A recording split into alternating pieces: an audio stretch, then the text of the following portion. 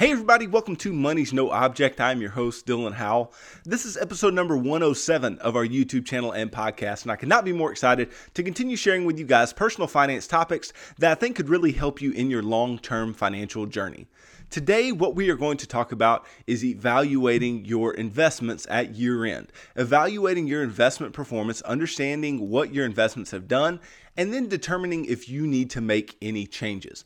Because the end of the year is so important to go ahead and look back. And it's an easy benchmark by which to look back at the year past and go, did my investments meet my expectations? Have they been meeting my expectations? And should I do anything about it? So that's what we're going to cover in today's episode.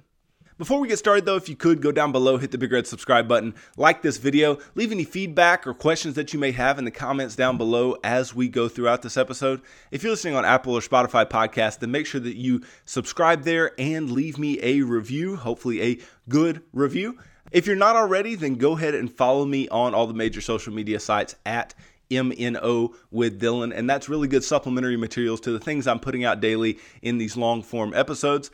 And then if you need somebody to help you walk through your financial life, you need somebody to help you create a plan that works for you and your family, then I can help you do that. Just go to my website, www.mnowithdylan.com, click on the Work with Dylan tab, and then you can choose the financial coaching session type that would work best for you, and we can begin pushing towards your long-term financial goals. So the end of the year is here. The end of the year is right around the corner. Just a couple days until 2021. I know a lot of us can breathe a sigh of relief that this year is over.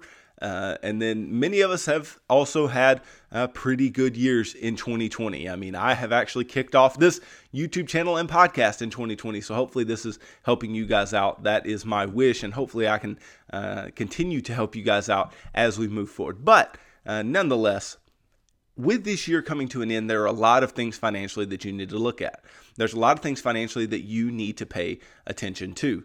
And one of those, very soon, you'll be able to see your end of year and the entire year of 2020 financial statements. The statements from your investment company that they will send to you that tell you how you did this year and tell you what the value of your account was at the beginning of the year and the value of your accounts at the end of the year and the transactions that went on during the year and the tax liability that you may have and all these different things, right?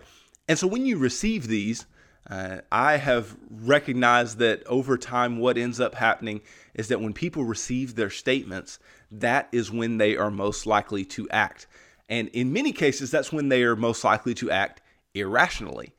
Because somebody may see some type of loss, some type of tax liability, something on their statement, and they haven't been paying attention to their investments very closely, and they don't know why that loss is there, why that tax implication is there, and so they have an issue. And so they'll call their advisor if they have an advisor, what's the deal with this, why that, and they're frustrated and all these types of things. But this does not need to be you. You do not need to be asleep at the wheel when it comes to your investments. You need to understand what's going on, and you need to really ponder why things look the way they do before you ever go and attack somebody who may not have anything to do with the reason that you are frustrated. Okay, so if you do work with an advisor, you should obviously ask them for help in understanding what's going on, but don't get at anybody's throat. But if you are doing this by yourself, all the more reason to understand. All the more reason to understand every single line of your investment statements. All the more reason to look at those investment statements and be able to determine what things mean, to be able to determine if you need to do something based on what this statement says, and be able to move forward with a lot of confidence in your investing into the year of 2021. And so one of the big things that a lot of people want to look at when they get their final statements for the year is they want to go, well, how much money did I make? Or what percentage did I make this year? What was my return, right? And return is something that gets a lot of people in trouble when it comes to investing. Because either they overestimate what their return should be, or they have unreal expectations as to what those returns should be, or they're not benchmarking correctly to some type of index that is similar to the portfolio that they are actually invested in. Or something of the like. There are unrealistic expectations. There's not good benchmarking, And then people look at their returns and wonder, well, why did my friend make a better return than me? Why did, so-and-so make a better return than me? I don't want these investments anymore. I don't like this, all these types of things. People love returns. And too many advisors and too many companies that sell investments get into this idea of, we got to create return, or else people are going to sell their investments and all these types of things, because people have short-term mindsets.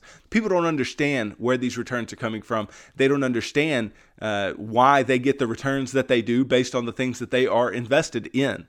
And that is an issue. That's a problem.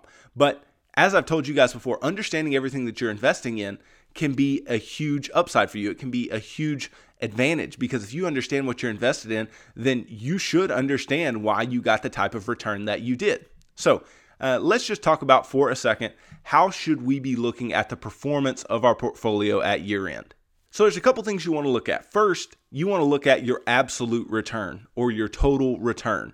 What was your return this year? Okay. And obviously this is the number that most people look at, but this does need to be the first thing that you need to see. You need to see what percentage gain did you make? What dollar amount gain did you make? And you simply just need to know what was your gain for the year. And what you'll be able to take into account with this total return is how much income you received that year, meaning dividends or interest off of bonds, things like that. And then what was the capital gain for the year? How much did your investments increase in value, increase in price over the course of that year? And within this total return, people think that is all there is. They think, oh, well, we shouldn't take anything else into account. Well, what a lot of people don't know is when they look at their investment statements, that within that total return, what are also taken into account are fees, because fees do come out of your investments throughout the year. And so that's why looking at a total return can be a little bit tricky, and you need to know if your total return is net of fees or gross of fees. You need to know gross returns and net returns. So that's a first thing that you need to understand. Gross returns typically look really pretty. Gross returns may really, really look good and may really, really make you want to invest in something. But net returns are what you need to pay attention to. Net returns are the actual returns that you are making. And now I'm just saying here net of fees. There are other things to be net of, which we will get to here shortly. But being net of fees, you need to understand what that is, because making 10.5% per year on an equity fund is, not a bad return at all. But if you make 10.5% per year and you're charging a 1.5% fee, because an investor may be working with an advisor or may have a mutual fund or group of mutual funds with higher costs associated with those funds. And we've talked about that previously, about mutual fund costs. And if those things are higher, if you pay 1.5% a year on a 10.5% annual gain of a mutual fund, then you're really only netting the 9%. And so it's not as good as you think it is. It's not as great. Or on an even, lower scale than that, if you're making 9.5% gross on a mutual fund, which looks good, then if you pay the 1.5% a year, then you're only making 8% per year on that mutual fund. So it's important to understand what your costs are, what the net returns after fees are, and then determine if those particular net returns are what's stated in your total return for the year or not. Now, keeping in line with understanding net returns, you also need to take into account a couple of things. One, the tax liability for the year. Tax liability is a huge deal. Why is it a huge deal? Because, and I talked about this a bit in yesterday's episode, that if you are looking at a situation where you have made a particular capital gain over the course of a year, or a long-term capital gain over the course of several years, multiple years, whatever it may be, then if you are making these capital gains and realizing these capital gains, then you are creating a tax liability for yourself. So let's just use an example that is similar to one I used yesterday. Let's say you buy a stock for $100 January 1st and you've held it till today. You end up selling it for a 10% gain, so a $10 gain. Well, you've made 10% on that particular stock, but your capital gain, right, is $10. And it is going to be a short-term capital gain. And let's say you're at the 25% federal tax bracket. Well, then you're only going to get to keep 7.5% of that 10% gain because you're going to give 25% back to the federal government. Okay, so seeing that you made a 10% gain looks awesome, but given the fact that it is a short-term capital gain, then you're going to end with only a $7.50 gain. And that can be problematic if you're only looking at gross returns. If you're only looking at how much something went up in value and saying, oh, I made 10%. No, you didn't. You made 7.5% because that other 2.5% flew out the window to the federal government. And so that can be a problem. Now, let's say even for long-term capital gains, right? Let's say for a longer-term capital gain, you've held something from January of 2019 to today, and you made $10 on that. You made 10% on that. Well, then what ends up happening is, let's say you make, $120,000 a year as a household, and you are in the 15% of long-term capital gains rate because you held this for over a year. So you paid the long-term capital gains rate. Well, what ends up happening is you would pay 15% of that 10% gain to the federal government in taxes because it is a long-term realized capital gain. And so you only get to keep 8.5 of that 10. And so again, 10 looked good, but you only get to keep 8.5. So let's say you have fees that you have to pay and you have taxes that you have to pay. You need to know after both of those things are taken out of your account, what are your net returns? What are the bottom line returns? What is the amount that you actually made after your taxes are paid? Now, the problem is that your investment statements aren't going to tell you that. And the reason that they're not going to tell you that is because that money is still in the account. So that gain is still there. That tax liability is going to come out of your pocket. This is a calculation that you are going to have to do for yourself. This is something that you are going to have to determine. What is my tax liability? Now, the investment statements may tell you what your realized capital gains are for a year or your long-term capital gains that are realized, and you can do some really quick math, determine what your tax liability is going to be, take that out of what your dollar amount of investment returns was, and then you can do a little quick division, determine what your rate of return for that year was. And so that can be pretty simple, but you do have to do a little bit of math there to determine what your net returns are. And if you're not taking taxes into account, then you're completely missing the boat because like I said, with these short-term capital gains, 10%, 15%, whatever it may be, looks extremely, extremely good. But if you are failing to take into account these costs that are inherent to this taxable investing, then you may be in a tough place. But you can cut out a lot of this particular tax implication if what you have are retirement accounts or tax advantaged investment accounts like we have talked about previously. If you have IRAs, 401ks, Roth IRAs, 457s, 529s for your kids, things like that. Those things have tax advantages to where if you buy and sell within them, then there's not going to be a tax implication there. So just keep that in mind when you are looking at your investment performance because taxes have to be taken into account. And if they aren't, then you are missing a potentially large cost that can make you think that you're doing a lot better than you actually are with your investments. Now, another problem that I see, and I see this far, far, far too often, is people want to make the best returns that they can. And they don't understand the risk-return trade-off, which we have talked about previously, this relationship between risk and return, how more risk typically leads to more return over the long term. And so this risk-return trade-off is something that is just a basic financial principle, but a lot of individuals who invest, they want the best returns they can get, but the problem is they want to take the least risk that they can take. And these things are not synonymous. High returns and low risk are not very synonymous. And so the problem is that people want these S&P 500 returns, and yet they want the risk of a 50-50 portfolio. And so that is not going to work out. When I say 50-50, I'm talking about 50% stock, 50% bond portfolio. Well, that does not work out. That doesn't work out well.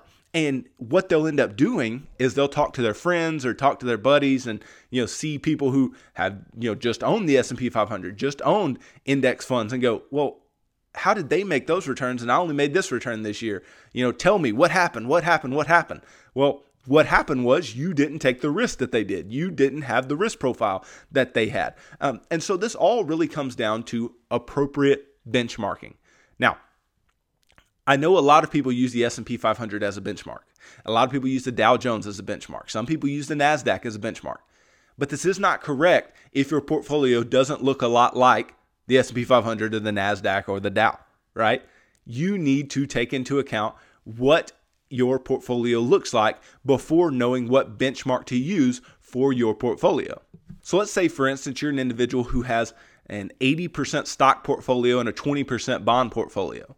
Well, you shouldn't be looking right at the S&P for your benchmark. You should be looking at an 80% stock, 20% bond portfolio. And so there's a real simple thing you can do. I like to use Yahoo Finance. Yahoo Finance has the historical prices, and you can pull them onto an Excel sheet. And you can do it just for a year if that's what you want to do it, or you can do it longer than that. But you can take something like the S&P 500, right, and take that return for the year and weight it 80%. So multiply it by 0.8, right? And then you can pull a full bond portfolio. So something like, depending on the type of bonds that you hold, but maybe you hold some intermediate term bonds. So you may say, okay, intermediate term Barclays bond ETF or mutual fund or whatever it may be. And you can find an index that will track that type of bond market as well. And you can take that return for the year, multiply it by 0.2. So you're just doing nothing more than taking a weighted average. So the S&P return times 0.8 plus the bond fund return times 0.2, and you add those together, and that will give you a potential benchmark as to what you should be actually looking at with an 80-20 portfolio. And you can do that with any number of different portfolio allocations, whether it be that 80-20 or whether it be 30-70 or whatever, anything in between, anything from 0 to 100 on either one of those. And then making sure that within your allocations that your equity portion looks like the S&P 500, or that your bond portion looks like the bond index that you are using. Because if you're holding a lot of small cap stocks and a lot of technology firms and things like that, then the S&P 500 might not be what you want to look for. You might want to look at something like the NASDAQ or some other type of small cap index. Or if you're invested in a junk bond ETF or those longer term bond ETFs, then using a treasury bond index may not be what you need to look at. You need to look at something that is similar. You need to look at something that is holding the same type of assets that you are holding and create a benchmark based on that. And there are a lot of benchmarks out there that are already created for things like this that you can go and look at. And again, just do those simple weighted averages to determine what your return should be. And then compare your returns to that. And then if you are far underperforming that thing, then you may need to make some changes. You may need to do some things with your portfolio. But let's say you're far outperforming that. Well, then you have to ask yourself, okay, why am I far outperforming? And then if you are far outperforming, then you may also need to ask yourself, did I benchmark correctly? Did I benchmark to the correct thing? So it's not as directly straightforward as saying, did I beat the S&P 500 or not? Because your portfolio may look like the S&P 500, and a lot of you out there, I've told you the impact of index investing and how awesome index investing is over the long term. And so if you are buying the S&P 500 index all of the time, then sure, use the S&P 500 as your benchmark. But if you are not, if you're buying something else that doesn't look like the S&P 500, or a mutual fund that holds smaller cap stocks or mid cap stocks, or is a balanced mutual fund where it holds stocks and bonds, things like that, you don't need to be using the S&P as your benchmark. You need to be using some other benchmark that is more indicative of what you actually hold in your portfolio. And you also need to not listen to your friends when you're evaluating your investment performance, because your friends and what they've done with their investments, first of all, they might be lying to you, okay? They want to make their investments sound as good as possible. They might be lying to you, one. Two, they may not have any particular strategy and got lucky and did something good and they want to brag about it, and that makes your returns not sound very good. So that could be the case as well. And then three, your friends are not you. Your friends don't have the same risk profile that you have. Your friends don't look for the same returns that you look at. They don't look at the same companies and the same ETFs and mutual funds that you look at.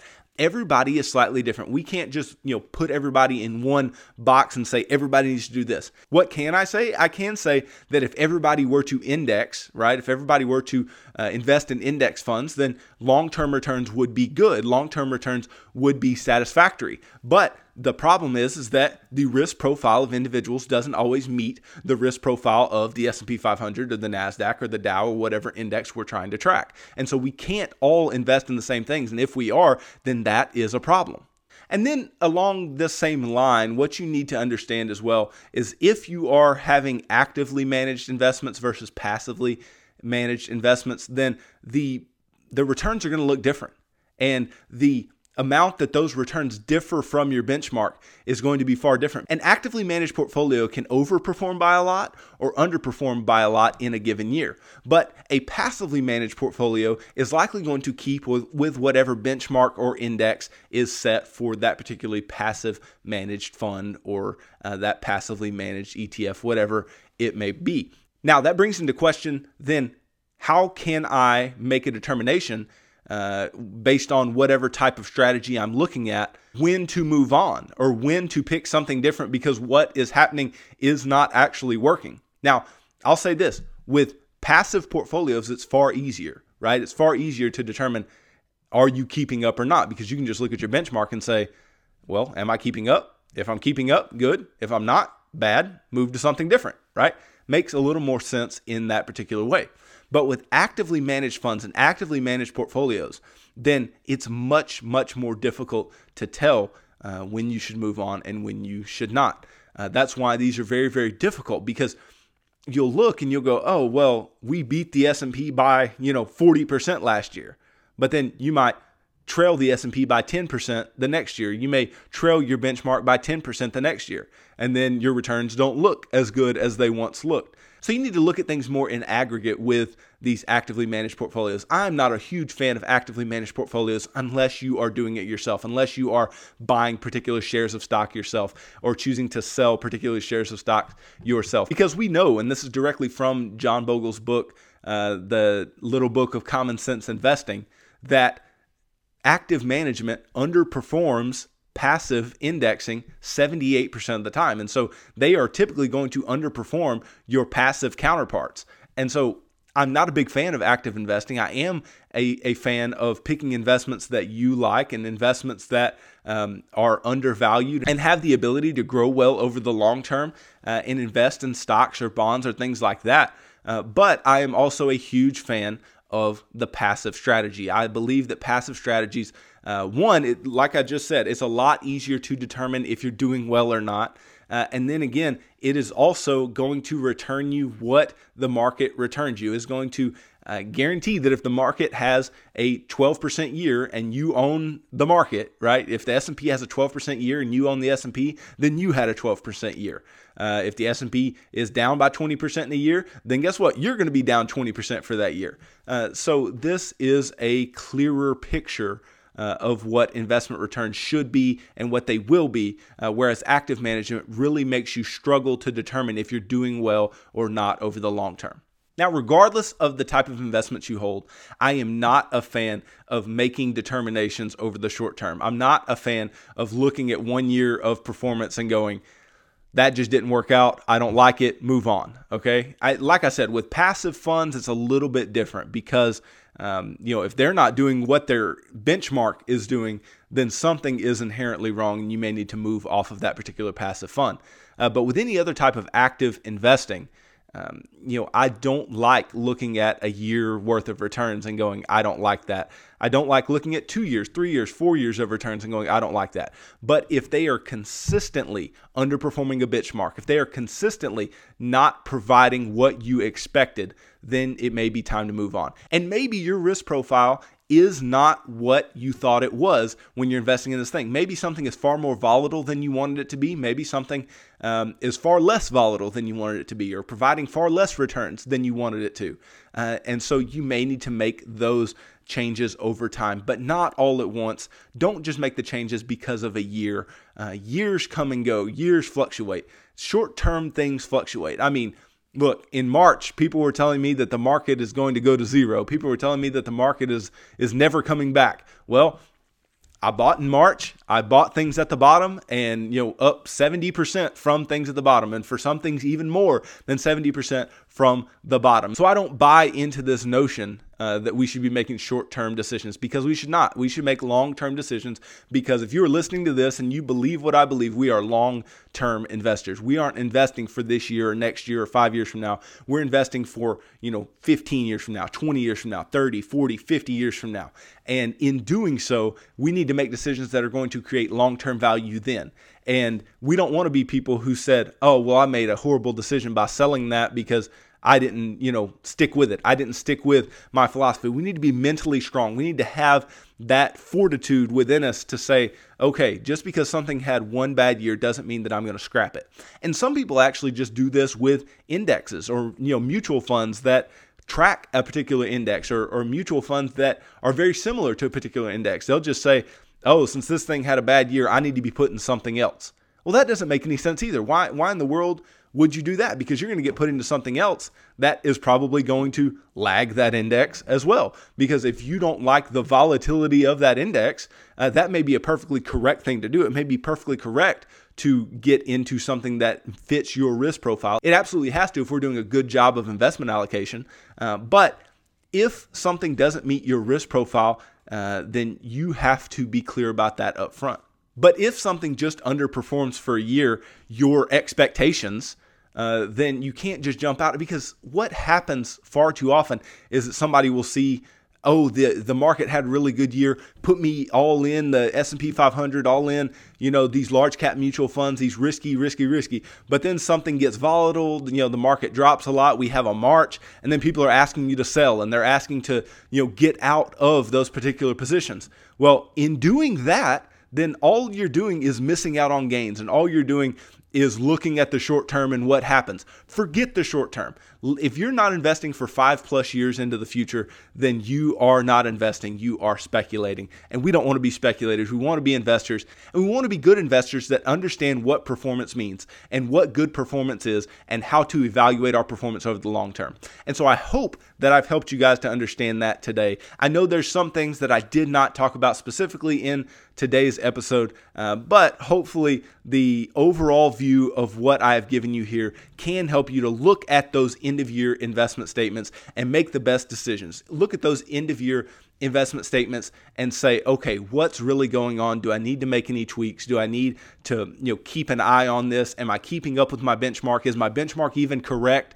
Am I paying too much in fees? What are taxes going to do to me? All of these types of things. Hopefully you can take these things into account and be the best investor for the long term that you possibly can. So thank you guys for tuning into this episode. If you could, go down below, hit the big red subscribe button, like this video, leave me any feedback or questions that you have in the comments down below, and I'll be sure to get back to you. If you are listening on Apple or Spotify podcasts, then make sure that you subscribe and leave me a review on either one of those platforms. Follow me on social media at MNO with Dylan, and that's good supplementary material to these long-form podcasts and YouTube episodes that I'm putting out daily. And then if you need somebody to help you walk through your financial life, somebody to help you to create a financial plan that is specific to you and your family, then I can help you do that. Just go to my website, www.mnowithdylan.com, click on the Work with Dylan tab, and then choose the financial coaching session type that would work best for you, and we can begin pushing towards your long-term financial goals. So tune in tomorrow as I continue on this idea of it being the end of the year and things that we need to look at and understand at the end of the year. And tomorrow we are going to talk about your net worth statement. And we'll really dig into what that is and how to compile one in tomorrow's episode. So thanks for tuning into this episode of Money's No Object. I'm your host, Dylan Howell. God bless.